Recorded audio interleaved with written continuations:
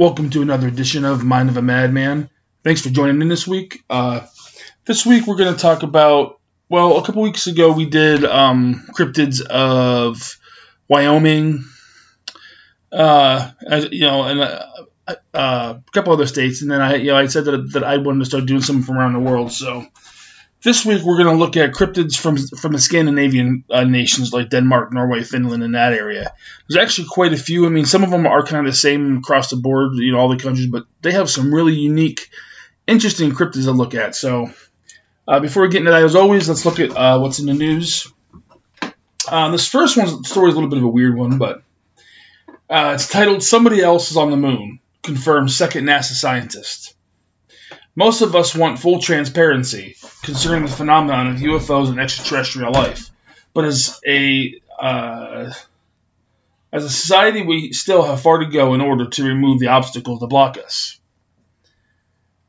Apparently, this type of transparency is only attainable when governments around the world stop using UFO-related material and tagging it as a matter of national security. The extraordinary possibility of alien life somewhere else in the universe isn't really a matter of national security. It's a matter of sociological liberty. According to former NASA astronaut and Princeton physics professor Dr. Brian O'Leary, there's abundant evidence that we are being contacted, that civilizations have been visiting us for a very long time, that their appearance is bizarre from any kind of traditional materialistic Western point of view, that these visitors use the technologies of consciousness. They use torids. They use co-rotating magnetic disks for their propulsion systems that seem to be a common denominator of the UFO phenomenon. WikiLeaks and Edward Snowden were the first who steered society towards a sociological freedom, but even WikiLeaks has difficulty keeping up with the massive amounts of classified documents that are forbidden by governments worldwide. Every single year, the U.S. government alone classifies about 5 million pages. This explains why in recent times, astronauts, scientists, and highly classified government officials have broken the silence about alien life to the public. And in a society where this type of information is hidden, some of these comments have been considered shocking. George Leonard, NASA scientist and photo analyst, published a book called Somebody Else is on the Moon. The book is filled with various official NASA photographs on the moon, which he recently acquired. So this just goes on to talk about this book that this guy is writing. It shows actually some interesting things. Like it looks like some sort of a base that's on the moon. It looks kind of like what we would do, like a big dome built on the moon. Like if we were going to go on the moon, one of the things that they talked about was using what's already there. So basically going underground and building domes underground, and that's because that would help shield us from solar radiation. Plus, it would also help lock in like an atmosphere that we could pump underground. So and then there's a couple other structures, and I'm not sure if these are like roads or if these are like some kind of like power lines or something. But I'll put this picture on there. It's definitely an interesting one to look at. And if this photo is found to be real, it's definitely a game changer. So. It's either aliens have a base there or it's human and some government's hiding it, whether it be us or another government. Our second story is entitled Fast Radio Burst Detected from 3 Billion Light Year Away Star. What does it mean? Astronomers have found a unique radio burst that they estimate to come from a galaxy 3 billion light years away. This is only the second time one like this has been discovered, according to the National Radio Astronomy. What is a fast radio burst? A fast radio burst, or an FRB, are millisecond short radio wave bursts from space. Regular radio bursts are known to emit once without repeating, but FRBs send out short radio waves multiple times. Scientists are still figuring out what causes these bursts, but many assume that the cause to be from extreme objects. Some causes of FRB could be a neutron star, the collapsed core of a massive star that exploded as a supernova at the end of its life cycle. A magnetar, a type of neutron star with an ultra-strong magnetic field, and a black hole messily eating a neighboring star.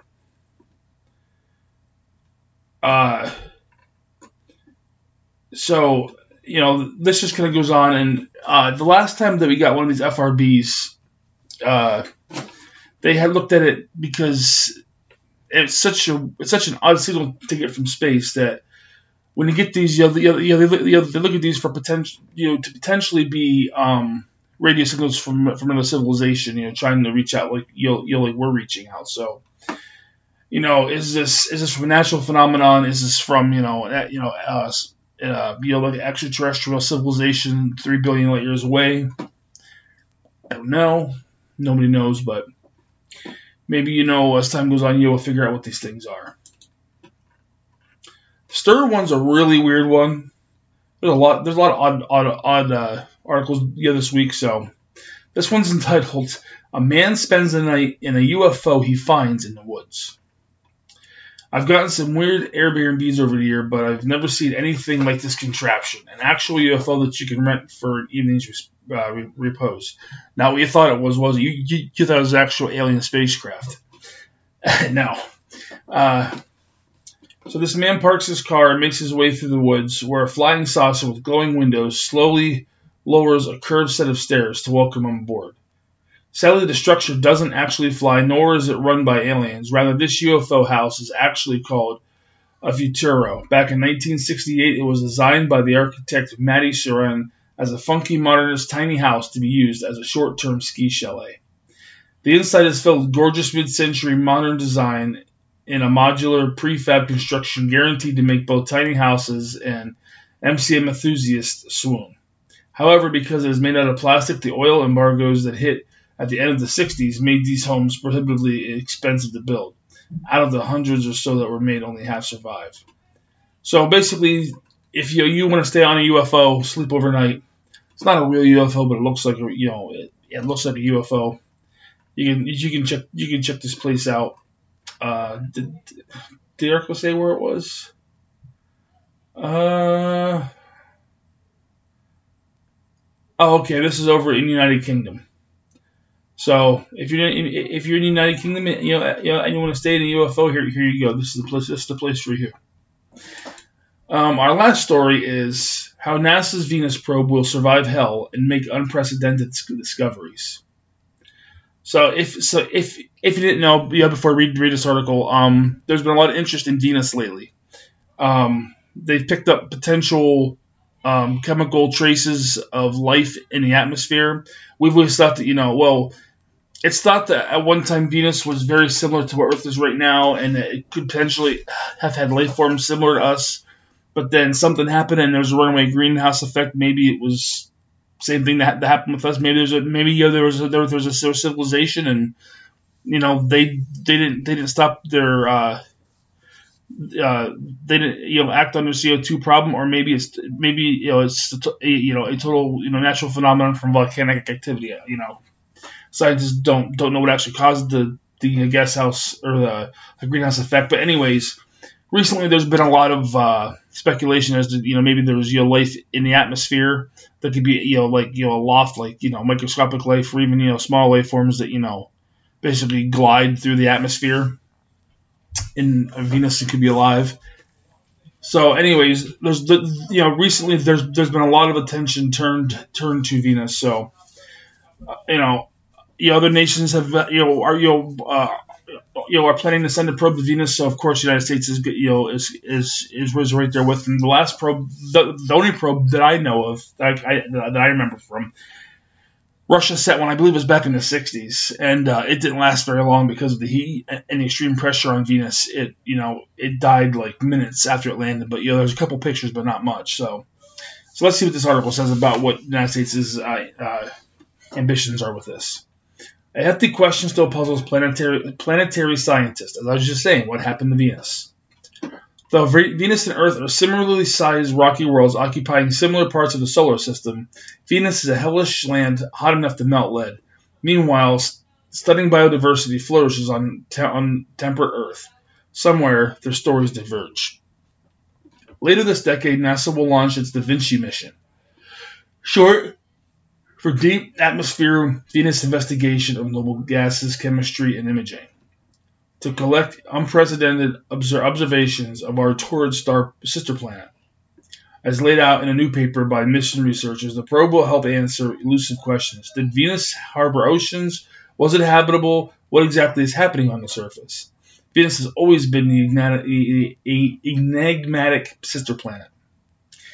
On a Venusian day in 2031 at high noon, the Da Vinci spacecraft will drop a 3-foot-wide titanium sphere through Venus's thick clouds. It will ingest gases, it will run experiments, it will endure extremes of heat and pressure. It will show us what Venusian mountains actually look like. If all goes as planned, just a single hour of observations will transform our understanding of Venus. Venus has always been the enigmatic sister planet. Jim Gavin, who leads NASA's Da Vinci mission, told Mashable, "Why does Venus look like Earth?" He wonders. Or why doesn't it look like Earth? He wonders. So, I'm actually looking forward to this. Anytime when we can learn something new about the planet, it's always a good thing. So with that being our last article, let's get into our topic this week, which is cryptids from Scandinavia. So we're gonna look at Denmark first. They've got one main one. Like I said, a lot of these repeat. Oops. So I'm not gonna go over the same things over and over and over again. So if I mention one for one country, it might apply to multiple. But so I'm looking at basically the unique ones in each country. So Denmark's got one unique one, and it's called the sea monk, aka the sea bishop. This is found on the east coast of the Danish island it's been found on the eastern coast of Denmark, and it was seen in 1546 originally. Most recently cited by a fisherman and 2 swimmers in Pula, Croatia in 2011, and it's commonly also seen in the Adriatic Sea. It's described as a fish that looks superficially like a monk, walks upright with small arms and webbed hands. Sounds like a weird thing. I mean, it's hard to imagine something, But a lot of scientists think that what they're actually seeing is what they call the guitar fish. If you've ever seen a guitar fish, they are very, very odd-looking creatures, so maybe that's what they're seeing. Who knows? Let's see here. So now we're going to go to Norway. Norway's got really one unique one as well, and that's called Selma. Selma is a sea serpent that lives in Lake Seljord. Selma has been depicted on the Seljord coat of arms since 1989. The oldest accounts of this date back to 1750 by a man in a rowboat. It's described as a long snake-like creature with no arms or legs. So it just kind of sounds like a big giant eel, maybe. Maybe that's what you're seeing. Now we'll jump to Sweden. Sweden's got a bunch. So the first one. Wow, I don't know how I'm going to pronounce this. I'm going to try to pronounce this. I know we got listeners in Sweden. If I'm saying this wrong, I apologize. You can definitely write in, tell me, help me break down the correct pronunciation. But the Strusjurd. It's spelled Storsjooret. Strosjurd. Which means the Great Lake Monster. It was first reported in 1635. It is said to live in Jämtland, in the middle of Sweden, in a 300-foot lake called Lake Storsjön. Described as a serpentine or aquatic reptile with fins across its back and the head of a dog. 6 meters long and sometimes said to have several humps. This sounds a lot like Nessie. Maybe there's multiples, there's very similar lake monsters all over the world, and this just shows that they have them over in in the Norwegian area as well. In 1986, when Osterstand celebrated its 200-year anniversary, that's the closest city to the lake, a law was passed protecting its offspring and nests. The law was revoked in 2005. Like I said, Sweden's got a number of lake monsters. That's just the most popular one you can find. But they have a lot of lake monster stories or myths, or not myths but legends. The next one, it's another hard to pronounce. I apologize if I butcher this. It's the Snowmannen. It's basically the Scandinavian Bigfoot. In the Lapland and Arctic regions, a dark ape-like creature covered in thick, dirty, stinky hair has a broad face with a prominent brow ridge.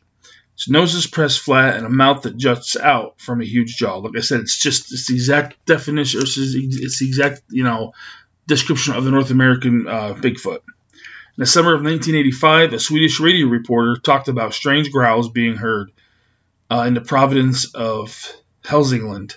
Two elderly moose hunters described tracking something big and smelly, and when they released their dogs, the dogs came running back at them, and they were terrified. Like I said, there have been many more reports, and they're all very similar to North American reports. So it sounds like this is just a cousin of the Bigfoot that's very, very similar. So let's move on to Iceland. Well, this was a really hard one. Hrorkall, that's Hrokkaall. Hrorkall. It means recoiled eel. It's described as an eel with iron-hard scales and razor-sharp fins. About 2 feet in length and lives in stagnant ponds, polluted waters, and polluted waters, and sometimes rivers. They wait for their prey to step into the water. Then they're located, and then they coil around their legs and slice through the flesh and bone. Sheep are said to be safe due to their legs being too narrow to gain a hold on. In more modern times, it is an Icelandic word for the Electrophis electris, a species of electric eel. That's basically, those are basically the most, this is a real short one, but those are the most, common Scandinavian cryptids. I'm sure, I know there's a lot that I didn't talk about, but they're basically, three-peats, just, different, accounts of them. But if there's something major that I missed, especially, those that you'll listen. I know we have listeners in Sweden, Denmark, Finland. I think we have, we do. We have a couple of listeners in Iceland too. Please, by all means, if if I miss something, if I pronounce one of these horribly wrong, please write me, let me know. You can, there's several ways you can do that. You can always, email us at moampodcast21@gmail.com. You go to the Facebook page and comment, or you can send a private message, or you can text us now on a new text line, which will be in the description below, or in the description to this video, so you can oh my gosh, it'll be, the text number will be in the description to the to this podcast. It's completely free. It just, local rates may apply depending on, where you're located at. I know for the most part in the United States, almost everybody has, unlimited texting, so it won't cost you anything there. If you're outside the United States, I'm not sure how that works. But, Facebook's always free. Email's always free, so you can reach us either way. So with that being said, let's take a look at the question of the week from last week. So last week, the question of the week was, basically I asked you, the Kepler Space Telescope is supposed to be up and running here any day. If it's not up and running now, it'll be up and running any day here. It's coming. So I basically asked, what discoveries do you think are going to be first on Kepler's plate? What's the first major discovery that's going to be made? Well, first of all, let's just put it this way: Hubble's not done. Hubble might be 20 some years old, but that telescope is not done working yet. I was just watching in the news today, and Hubble just caught basically caught an image more or less of a black hole in the in the event horizon, and spectacular what Hubble's still doing. That thing was put up in the 90s, and it's still and it's still going strong. That thing it's an incredible piece of machinery that we have engineered and put in space. So it's going to be sad when it has to come down, but all good things come to an end. So moving on to Kepler. I'll tell you what. I don't even know how to. It's going to make so many amazing discoveries in its time. People wrote in, people emailed me. I've got everything from seeing distant planets, like actually seeing them, to better resolution of stars. People have said about things in our own, maybe getting better footage of like planets in our own solar system. Or maybe finding the mysterious planet X. Well, I'm pretty sure the way Kepler works, I don't think it's like short range is gonna work or be good. So I don't think it's gonna be useful for finding for you're looking at planets in our own solar system, or for trying to find planet X. I think those kind of things are too close. I mean, I could be wrong. If I am, by all means, you let me know. But from my understanding of Kepler, it's more for long range things, like real long range. It's just like Hubble. Hubble really wasn't useful for you're looking at close planets, because it's not designed to focus that closely to Earth. It's designed for far away things. So, what do I think is going to be the first thing that it discovers? Personally, I mean, all right. The main reason that the telescope was put up was to find, planets in different solar systems, exoplanets. And with that, being that that's what that was put there, what that was designed and, commissioned for, I think that's probably going to be one of the first things that they're going to do.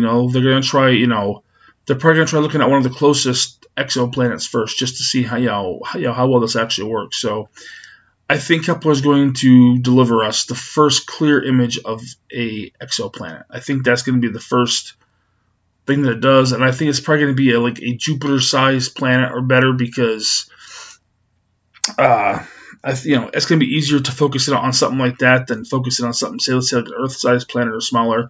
So like I said, I think they're going to focus in on a supergiant planet, exoplanet first. So I think that that's probably that's probably one of the first major discoveries that Kepler's going to make. I'm sure Kepler's going to observe multiple exoplanets. I mean, I don't think that's the only thing it's going to be used for. I mean, it's going to be used to capture, I'm sure, better images of stars, and probably used to look better at black holes, and potentially even try discovering what's at the heart of black matter or dark matter. I don't know, but I definitely think that the first thing that it's going to be used for is to capture a super an exoplanet. So with that being said, I guess for next week's question, let's keep it let's keep it space oriented, I guess. And let's look back at Mars. Planet Mars, we've had so much interest in it lately. We've sent multiple rovers, and the European Space Agency sent rovers now. China sent a rover. The United Emirates have sent a rover now. So there's a lot of interest. SpaceX, was saying that they're going to be going, to Mars, and a lot of other planets, or a lot of other agencies. So my question to you is, who do you think is going to get to Mars first? Do you think it's going to be, more than likely NASA won't do it alone. If NASA gets there first, it'll definitely probably be with aid from SpaceX. So do you think that NASA and SpaceX are going to get there first? Do you think the European Space Agency is going to get there first? Do you think that China is going to beat us there? Who do you think, what entity, whether it be a country or a private organization, whatever, who do you think is going to put a man on Mars first? Let me know what you think. Once again, you can go into Facebook onto the Mind of a Madman Facebook page, which I always put the link in the comments for this podcast. You can text us on our text line, which is also in the comments, or you can also email us. That's moampodcast21@gmail.com, and that'll also be in the comments. So, just want to thank everybody for tuning in this week, and I can't wait to talk to you guys next week. Next week I have a lot longer show planned. That's kind of why I did a short one this week, because I don't like to lay real long ones on you back to back because it kind of gets long and redundant. I like doing like a short one before and after a real long one to kind of bookend it. So like I said, next week's gonna be a lot longer one. So thank you guys once again for tuning in, and I'll catch you guys next week. Stay safe.